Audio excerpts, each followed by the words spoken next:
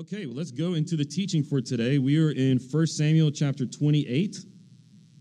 We're going to be in 1 Samuel 28 today. We are going through a series on the life of David, and we are almost done with the book of 1 Samuel. This is a series that we started last year. We took a break about halfway through 1 Samuel, then we jumped back in here. We're going to be actually finishing 1 Samuel before Christmas. We're going to have our Christmas series, and then we're going to go into 2 Samuel next year. So we're going to be continuing right along next year after Christmas. It's been a really, really great story, a lot of lessons learned going through the life of David, and as we're about to, going into the kingdom and reign of David. All right? So we are in 1 Samuel chapter 28. I'll give you a moment to find it in your Bible if you're going to follow along there. If you don't have your Bible with you or you're having a hard time finding it, that's okay because we'll have the words on the screens next to me, so you'll be able to read along there. Once again, we are in 1 Samuel chapter 28. I'm going to start reading in verse 3 once you get there.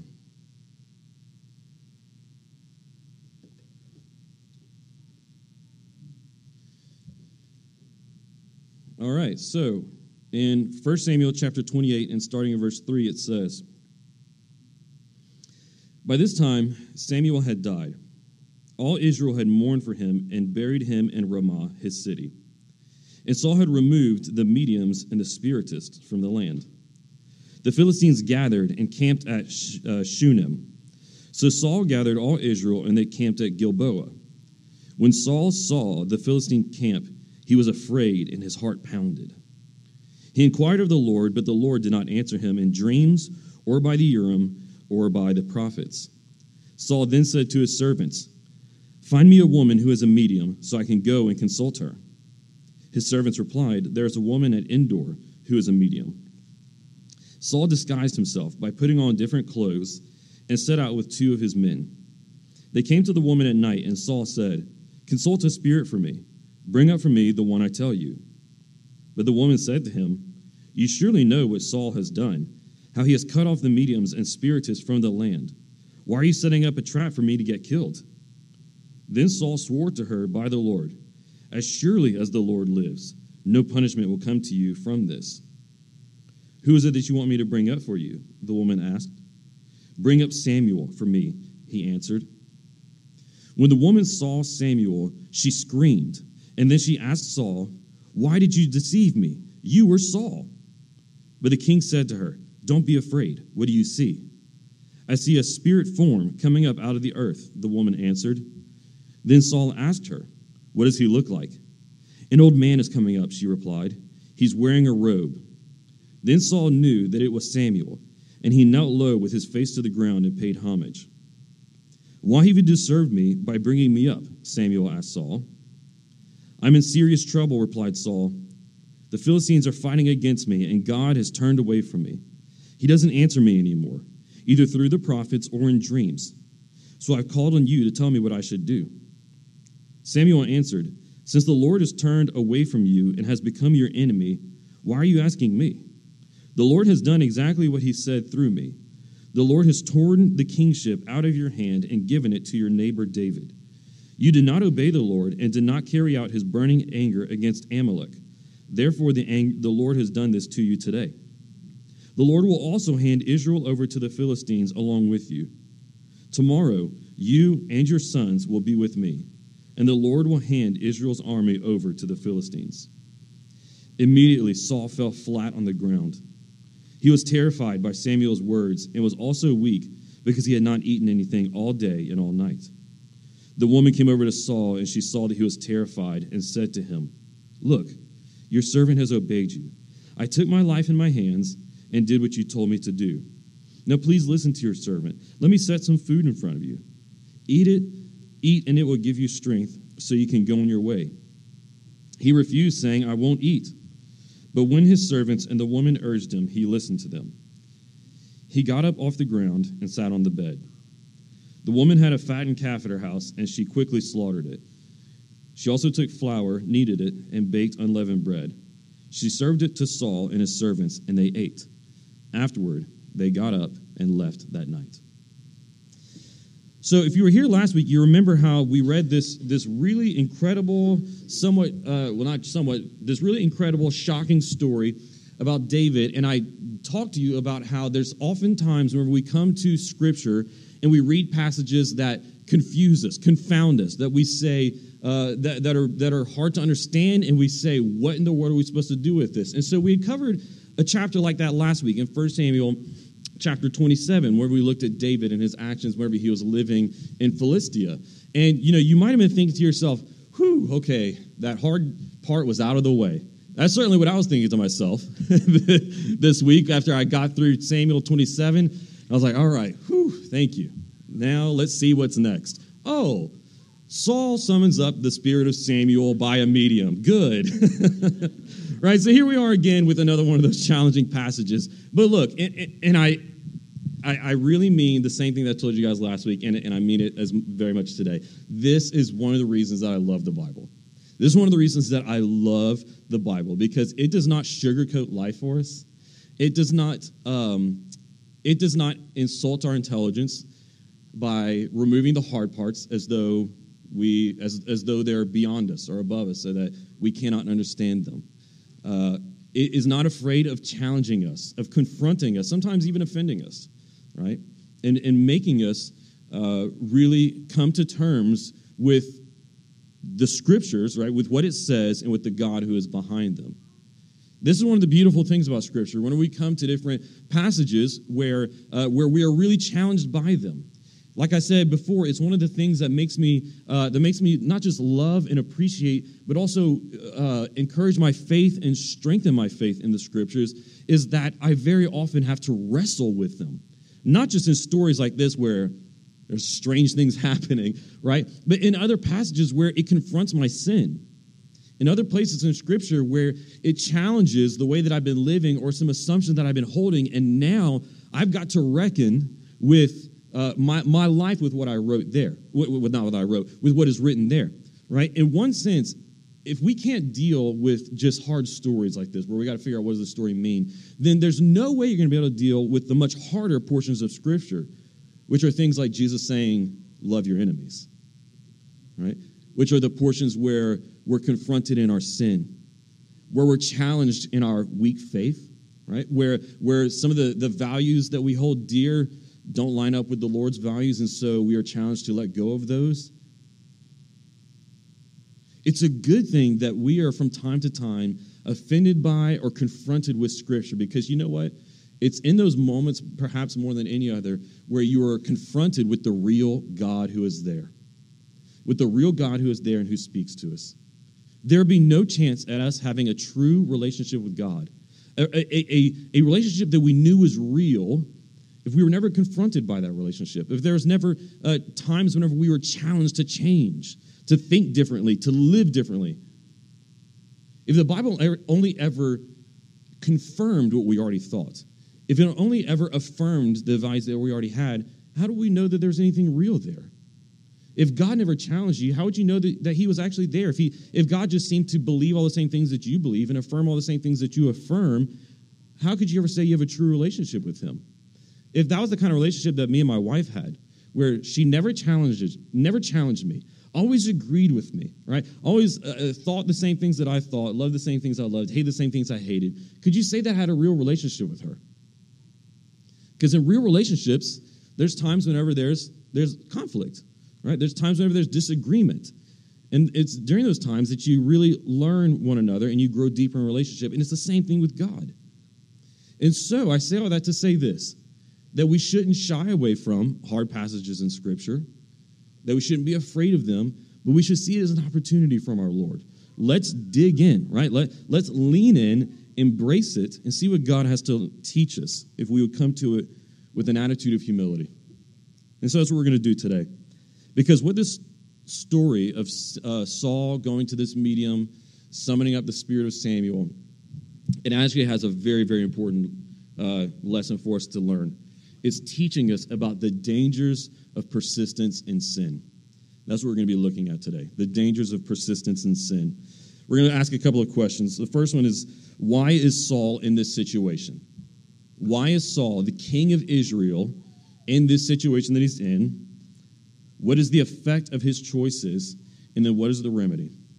So why is Saul in this situation? What is the effect of his choices? And then what is the remedy? So just to give you a picture of the context here. So last week we looked at, so there's this final conversation between Saul and David.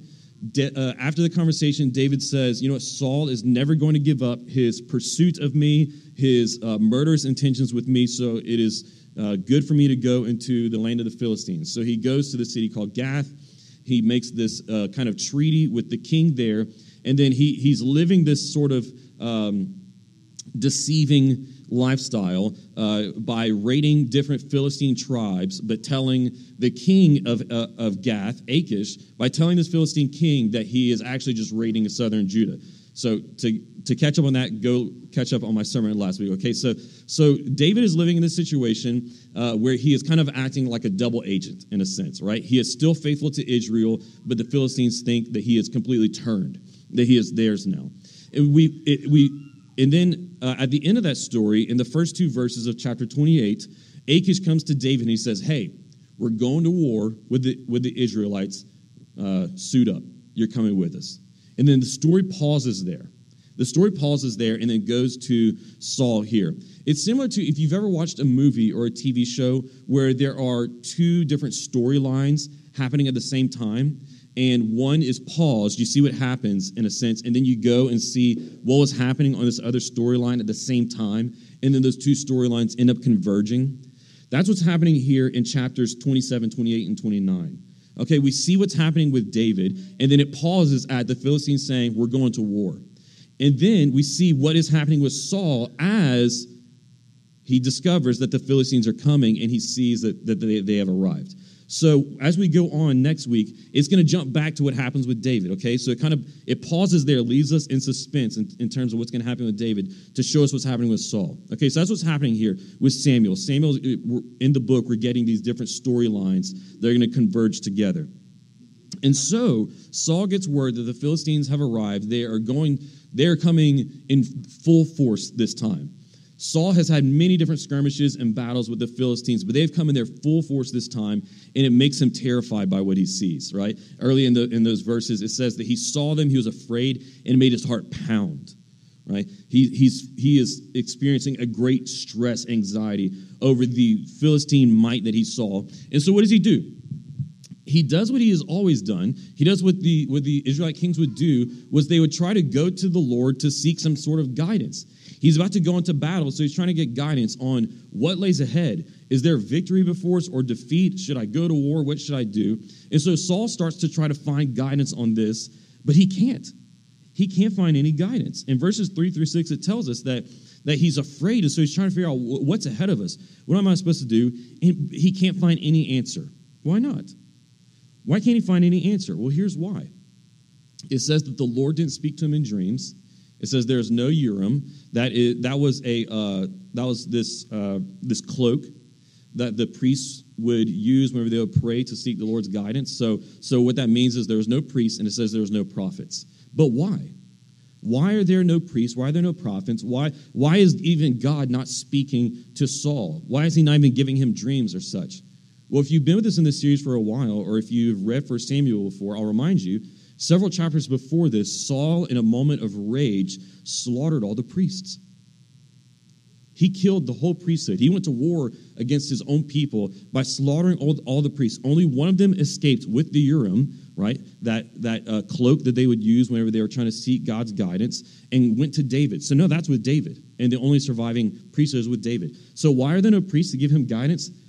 Because of what Saul did, because of his own sin, because of his own evil actions. Why are there no priests?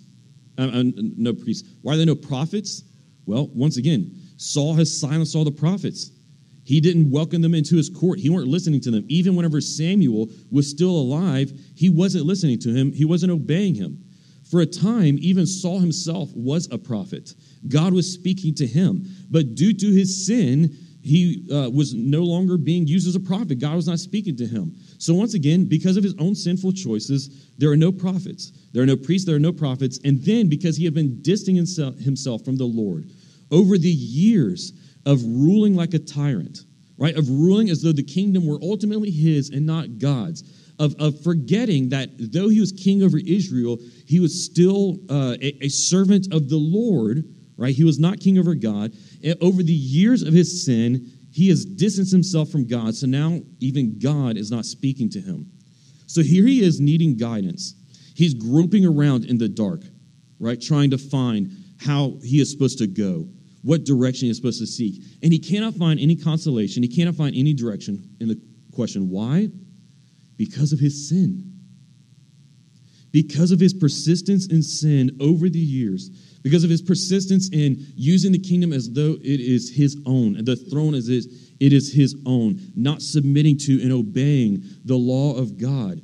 Because of that, that is why God is not speaking to him. There are no priests and there are no prophets. And he is left groping around in the dark like a blind man. This is why. This leads us to our first big point. Persistence in sin leads to the most hopeless misery. Persistence in sin leads to the most hopeless misery. We see Saul in a very, very miserable, really almost pitiful situation here at the end of his life. This is one of the last chapters before we're going to see the death of Saul whenever he dies in battle. And it's a pitiful scene, right? Saul, the first king of Israel, the one who had been hailed and cheered, right? That Israel had put their hopes in, and who started out so great, who started out so powerfully, who, like I said, was a king and was a prophet. He was acting like a shepherd over Israel. Now he is here in this miserable situation where he is not just about to go into battle, right? Which is bad enough, a battle against a superior force. But what's even worse than that, what makes this situation truly miserable and hopeless, is that he's going into it abandoned by God. He's going into it without the hand of the Lord on him, without God's eyes watching over him. Whenever you read the Psalms, do you notice how whenever the psalmist, whether it's David or the other psalmist, they are going through something in their life, whether they are dealing with opposition, enemies, or something else, they are disillusioned. Their hope is this. They always say their hope is that the Lord's eyes are on the righteous. That they say things along the lines of the Lord watches over the righteous, or they are in his hand, right? That was their consolation. Whenever I go into battle, because God loves me, he's watching over me. And if he's watching over me, everything's going to be okay. And that would give them the hope and courage they needed to go into battle. You know, sometimes at home, we'll tell my son, hey, go and get whatever out of the kitchen. Go get whatever out of your bedroom, whatever it might be, your blankie or your cup, or go throw this away. But the kitchen's dark, there's no lights on. And so he's nervous too, right? And I say, son, go throw it away or go wherever it is. I'm going to watch you. I'm going to watch you. I'm watching you go. And he says, okay.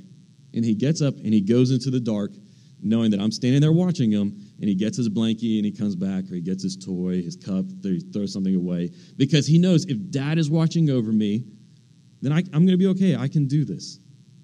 And in the same way, in Scripture, we see that whenever it says that the eyes of the Lord or the hand of the Lord is with the righteous, that was their hope. And one of the most beautiful blessings for God's people, one of the sweetest consolations that we can put our hope in, Saul doesn't have. There's no one watching over him where he goes into the dark now. You see, this is a truly miserable situation. And friends, this is where persistence in sin brings us. Believers, let me specifically address you. If you are a Christian and following after God, you might be going through a really, really difficult time in your life, whether there are just certain ways that your life itself, relationships, or career, whatever else, are just really in a mess. Or maybe you're going through a time in your life where you're going through spiritual dryness. You're not experiencing the presence of God. You feel like you're not growing, or whatever else it might be. The situation might be that your life is in such a mess right now, or that you are just so miserable simply because you have not been obeying God. Simply because you have not been obeying God, and you have been persisting in disobedience. You have not been submitting yourself to his word and living by it, applying it to your life. No, if you are in Christ and you are saved, you're a Christian, I am not saying that God has abandoned you. God does not abandon those whom he has justified, okay? You're still the Lord's, but you are experiencing the absence of God's presence, right? You're not experiencing the consolation of the Spirit because you are grieving the Spirit and you are grieving the heart of God by persisting in your sin, whatever your sin might be. And maybe that's why your life is a mess. Maybe that's why you're miserable right now. Because that sweetest of all consolations to know, even if I am going through a hard time, God's eyes are upon me and I'm in his hand, even that you don't have right now, maybe it's because you are allowing all of these roadblocks and hedges and dividing walls of sin to come between you and God. God is not abandoning you. He's there. He wants that reconciliation, but you just keep going on in your sin. Now listen to me. I am not saying that the key to fixing your life or that every time you start to obey, everything in life is going to go well. I'm not saying that, because there are times in the Christian life wherever you obey, you're doing your best, you're living by faith, and life is still hard. That is very much true. However, it is also a truism of Scripture that whenever we obey, life typically tends to go better. You read this all over the Proverbs. In the Proverbs, it tells us over and over again about how obedience leads to life. Obedience leads to living a better life. In Proverbs 21:21, it says, "The one who pursues righteousness and faithful love will find life, righteousness, and honor." You see, there it's just one of those examples, and if you go read the Proverbs, you'll see so many more that tells again that those who fear the Lord, that those who live by his wisdom, those who obey him, those who pursue, like it says here, righteousness, those who follow his law, you can read this all over Scripture, will find life, right? Things will tend to go better for them. This is a truism of Scripture. What that means is, it's a truism, is that it is not a guaranteed rule, but typically in the way that life goes, this is how it works out. And I think that might be the case for us. So often you're going through a hard time and you think, I need this situation to change. I need this door to open. I need this relationship to either end or the other person to change. Whereas the real solution to the problem is right in your heart. It's just that you have been persisting in sin. You need to quit allowing those hedges and dividing walls and roadblocks between you and the Lord in your life. Quit grieving his heart and repent of your sin. But what if you are living in obedience and you're still suffering? Saul's life here is a warning that there's still something even worse than that. Like I said before, it is possible that you can be obeying, pursuing righteousness, but you're still going through something hard in your life. Okay, that the gospel does not promise us smooth sailing. If you've been a Redeemer, you've heard me say that many times. But even if you're going through a hard time of suffering, a trial, or you're going through a wilderness, and you're doing your best to hold on to faith, this story still shows us that there is something far worse than even that. Because even if you're going through a trial, you still have the Lord. You still have his loving presence with you. You still have him watching over you. You don't have priests and prophets because you're surrounded by priests, right? You have the church to lean upon. You have your fellow members and Christians who can encourage you, pray for you, and so on. What Saul shows us, he's a warning sign that even there's something far worse than even obeying and yet still suffering. What that does for us is it places our burdens in their proper context, and it makes them appear lighter sometimes. And so even if you are obeying and still suffering in your life right now, going through a hard time, place those burdens in their proper context. Compare those burdens that you're going through with Saul's life and understand, okay, well, I'm still blessed. Okay, God is still with me. He still loves me. Okay. So what is the effect of Saul's choices? Saul's made these choices to indulge in his sin, to follow after his own way, reject God, reject God's law, again and again and again, over years now, over decades. And what is the effect of that? What does Saul decide to do since he cannot find any guidance?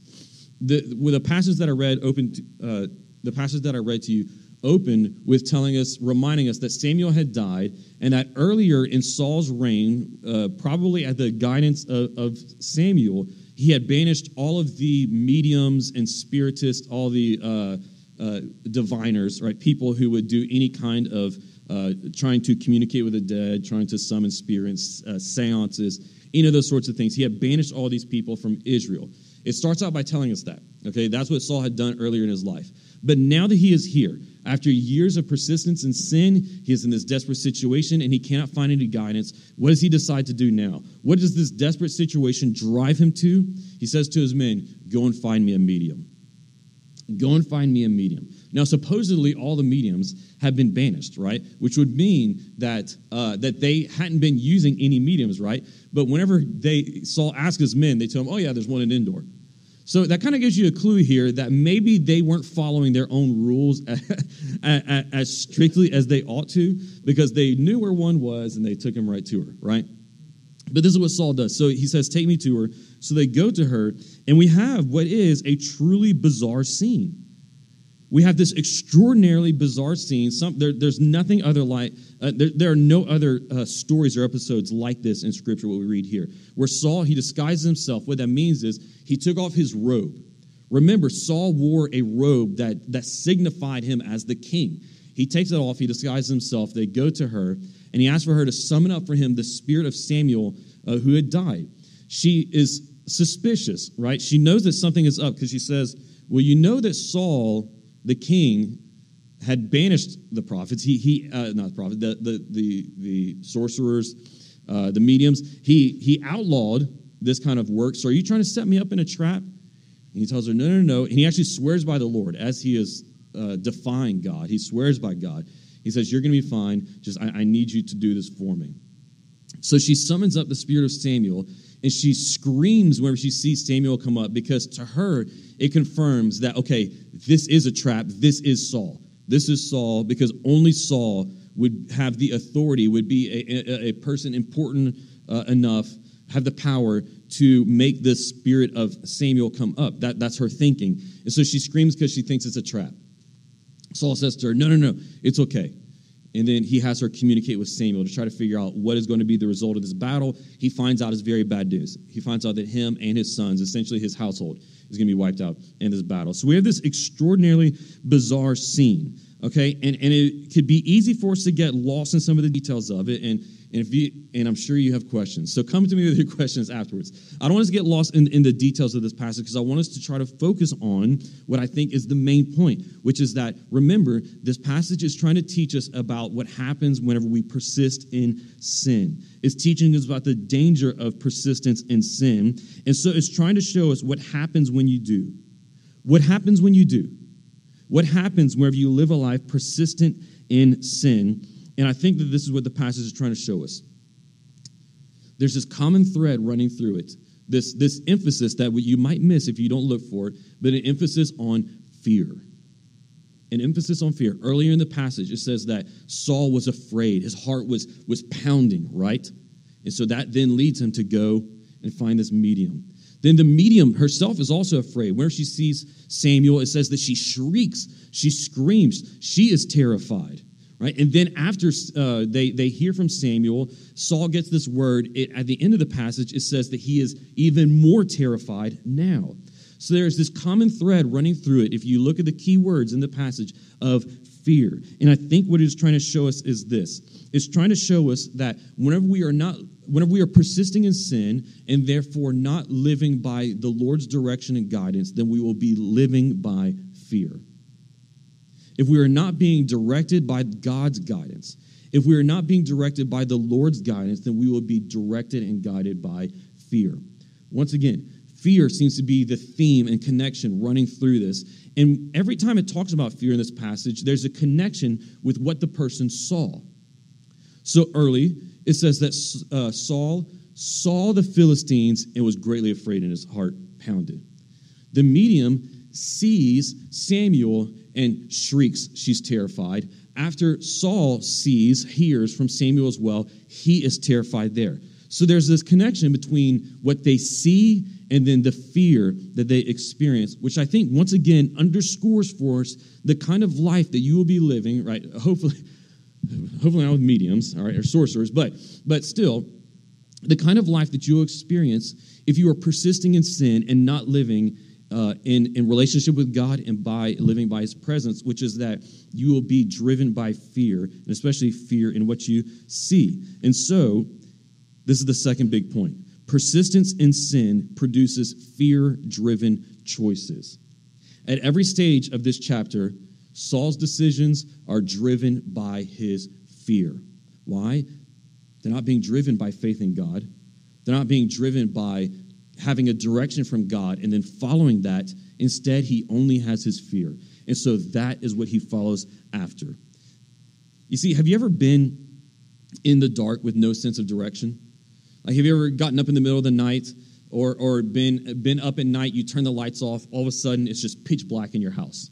And for a second, you kind of lose where you're at. Have you ever been in a situation like that before? You know what I'm talking about, where all of a sudden you're in the dark, you have no sense of direction at all. You're kind of lost at where you are, and so you start feeling around. That is the kind of situation that Saul is in here, spiritually speaking. He is in pitch black. He has no sense of direction. He has no sense of equilibrium or where he's at, right? And so, if you've ever been in that situation before, you remember what it feels like? For a second, it's scary. That's why children are afraid of the dark. For a second, it's scary, right? To not know where you are, to not know what's around you, to kind of forget which way am I supposed to go? Am I about to run my nose into a wall, or am I about to walk into my bedroom? Right? For a sense, it's kind of scary, and so you walk slowly, breathe your hands out because of that fear. Well, that is what Saul is experiencing on an extraordinary and powerful spiritual level. Lost in the dark, no sense of direction, and so he feels that kind of fear that you get in the dark very, very acutely and strongly here. Because when you don't have the consolation of God's presence and direction, since you have been persisting in your sin, you will be controlled by what you see. Like I said before, there's a connection in this passage between what they see and then their fear. They see this and it drives them to fear. And because whenever we are not living by God's consolation, then we're going to be controlled by what we see and how what we see causes fear in us. You might be controlled by what you see in the news and in the world. Right? How many of us, our emotions throughout the week and throughout the day go up and down along with the news cycle? We hear bad news, and so we're driven to fear. We're scared. We hear good news, wonderful.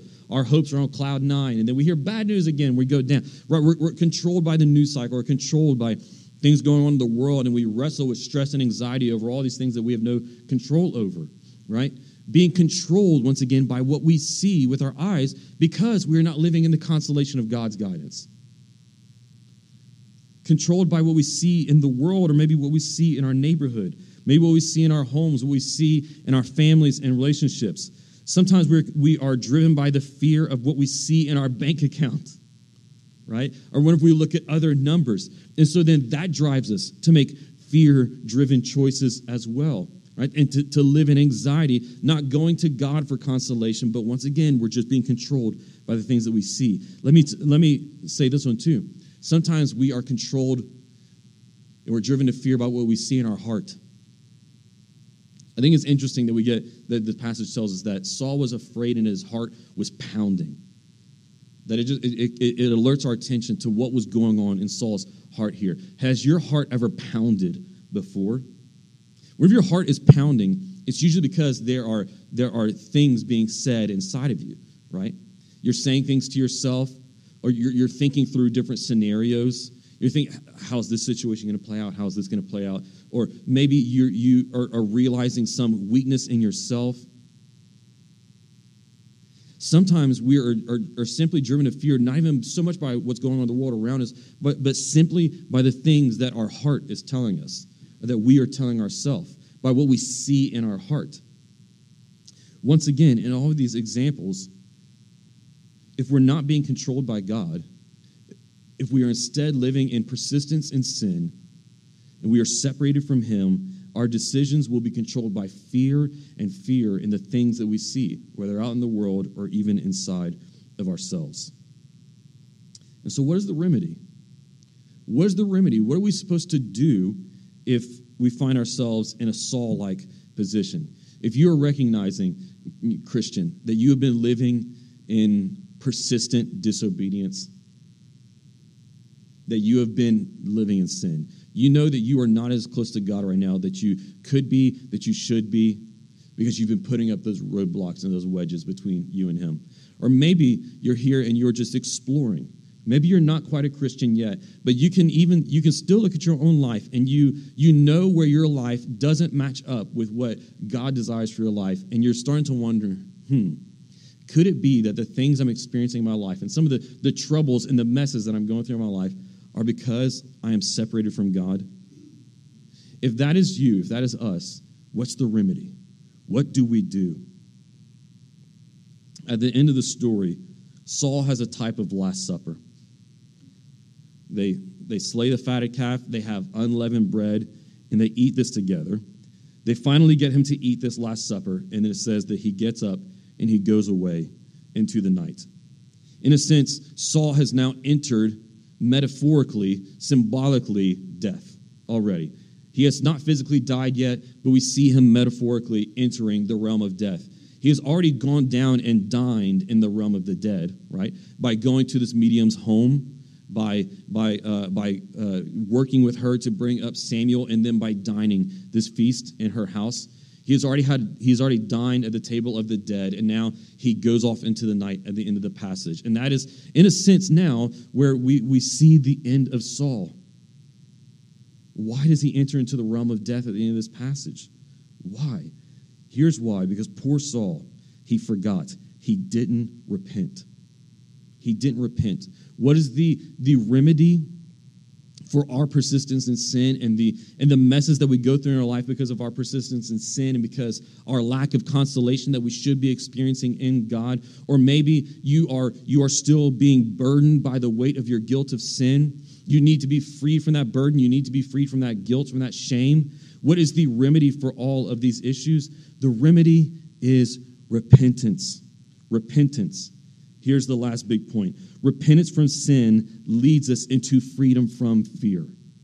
Repentance from sin, from that persistence in sin, leads us into freedom from fear. How is that? Here's how. Here's how repentance can lead us into that freedom. Because similarly to Saul, Jesus had a Last Supper as well. Jesus had a Last Supper where he ate meat and he ate unleavened bread along with his men. And Jesus got up from that Last Supper, and he went into the night as well. After his Last Supper, he went into the night. He entered into the realm of death.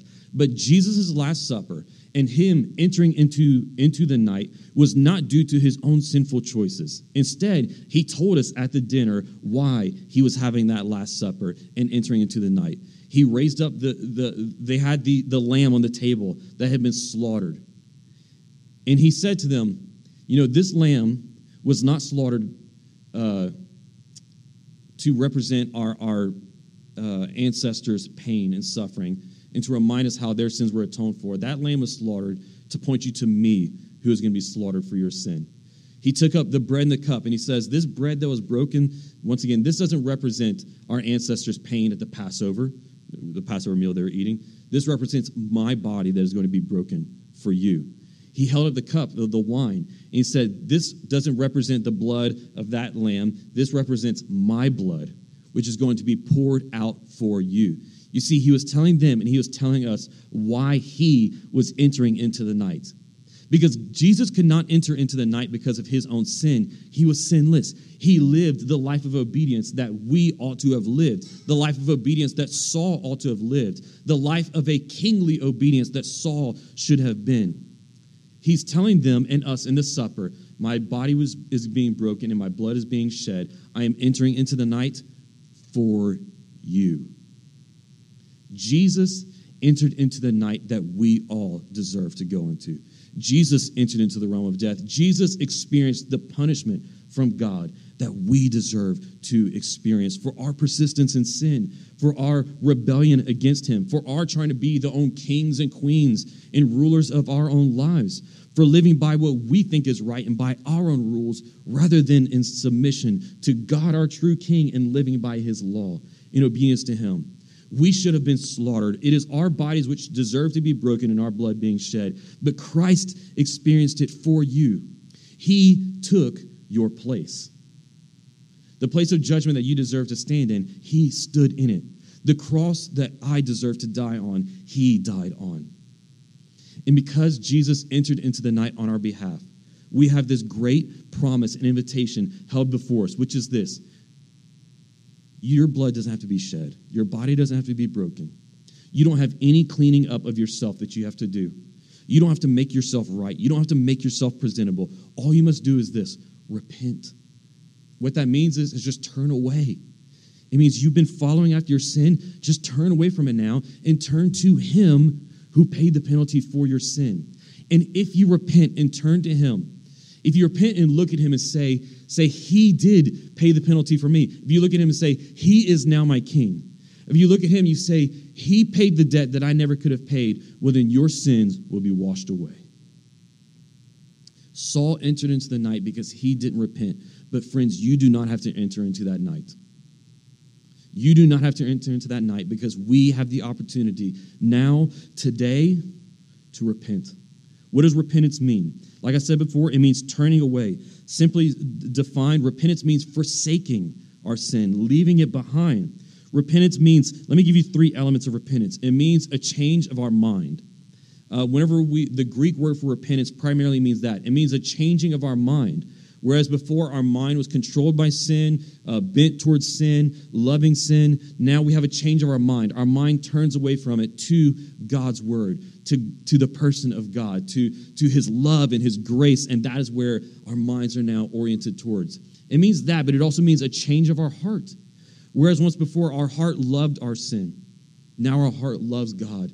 Where before our heart once looked to all the things in the world that might fill it with peace, consolation, love, satisfaction, now our hearts look to God for our peace, for love, for consolation. And then this change of heart and this change of mind and turning of our hearts leads to a changing in our life. It leads to a changing in our life. It means now that you live differently, that you do not continue on in the same patterns, behaviors, sinful choices, and idol worship that you did before. A change of mind that leads to a turning of the heart towards our beautiful Savior, Jesus Christ, that then changes your life. John, in 1 John chapter 1, challenges us to examine ourselves to see if we are walking in the light with Christ or if we are walking in the darkness of our sin. He said this. He said, "This is the message we have heard from him and declare to you. God is light, and there's absolutely no darkness in him. If we say we have fellowship with him, and yet we walk in darkness, we are lying and not practicing the truth. If we walk in the light as he himself is in the light, we have fellowship with one another, and the blood of Jesus, his son, cleanses us from all sin. If we say we have no sin, we are deceiving ourselves, and the truth is not in us. If we," one of the most beautiful words in Scripture, friends, listen to this. "If we confess our sins, he is faithful and righteous," that means just, "to forgive us our sins and to cleanse us from all unrighteousness." Once again, what do you have to do to walk in the light, to have your sins forgiven, to not have to enter that night and enter the realm of death that you deserve? He tells us there, just confess your sins. Confess your sins and turn away from them. There's no sacraments for you to perform. There are no religious rules that you have to follow. There's no moral accomplishments that you need to be able to put under your belt or add to your resume. There's no proving yourself to God. Here's what he says. You just have to confess. That seems mind-boggling to us, that's all it would take for God to forgive us. Yes, because Christ paid the penalty. So he goes on to blow your mind even more. He says, all you have to do is confess. And if you confess your sins, you might think to yourself, but I've got a lot. That's me. I've got a lot. Or I've got some really bad sins. You might say, you don't know my past. Some of you guys might say, you don't know my present. You don't know the things that I'm still struggling with. But here's what he says.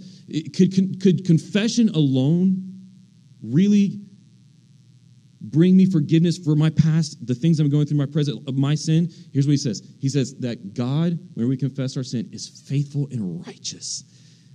Another word for that is he is faithful and just. That means that it would be wrong for him to not then forgive us. Instead, he is then faithful and just. It is an act of righteousness where he then forgives you of your sin. That means he washes away the debt, and then that shame that your soul feels from all those clinging sins and past regrets, he says that he can wash it all away. He can wash it away, guys. The things that you walked into this door holding on to, the things that are preventing you from living a fully robust life of bold, righteous actions, from taking the steps of faith that God is calling to you because you have shame holding you back. He says he can cleanse you from all unrighteousness simply by doing what? By repenting. That's it. And he is just to do it because Jesus paid your debt. That is why for him to do anything else would be unjust. Because Jesus paid the debt for all that unrighteousness, for all that shame, for all that dirt, for all of your past, present, and future. Jesus, as we sing, he paid it all. All to him I owe, right? So what do you do now? Let me encourage you. If you have been walking with Christ and you're already his, but you have been persisting in sin, bring those to him now. Do not delay, but repent right now. Have that change of heart. Turn your change of mind and turn your heart towards him. Repent of those things now. Lay them down before his cross and let him once again wash your conscience clean, wash your heart clean. And if you have not done that yet, laid your life fully down before him at his cross, accepting his work on your behalf and saying, I'm no longer living by my own rules. I am now living for him, and I'm accepting what he has done for me. Do that today. Do not delay. Let's pray. Lord, I ask that you would help us this morning, wherever we each might be as individuals in our spiritual paths, that you would help us to forsake the darkness of our sin and to walk in the light. Lord, if there are people here who have been living their whole lives in darkness and have not experienced the light and have not experienced that wiping away of their debt, that cleansing of all sin from their souls, Lord. And then I pray that you would penetrate their hearts by your Spirit, Lord, to turn their hearts to you, that you would open them to be filled with your love, to see the magnificence of your grace and your mercy towards them, that you have paid it all by your work and there's no work left for them to do to receive that gift. Lord, let them experience that today and experience stepping into the light. And Lord, for your weary disciples and for your feeble and fickle children who have been dancing in and out of the light, who have been wandering into sin, Lord, then I pray for these as well. I pray for us, for myself. Touch us with the tenderness of your love. It's so easy for us to slide back into thinking that there's some work for us to do, that we've got to make up for it, that because of all you've done for us in the past, but we failed again, now we've got to do something this time. We got to clean ourselves up, Lord. And so we're being held back from prayer. We're being held back from your word. We're being held back from obedience because we're letting that shame block us. Lord, but let us be reminded of the beautiful words of John that all we must do is confess. All we must do is confess. All we must do is repent, and it tears those walls down. Father, that you are eager and that you are constantly pursuing us. And all we have to do to experience the reconciliation of your presence and the consolation that comes from you is to stop running, is to turn around and be embraced by your loving arms. So for all those who have been persisting in their sin, I pray these words, Lord. In the name of our Savior, who paid our debt once and for all, Jesus Christ.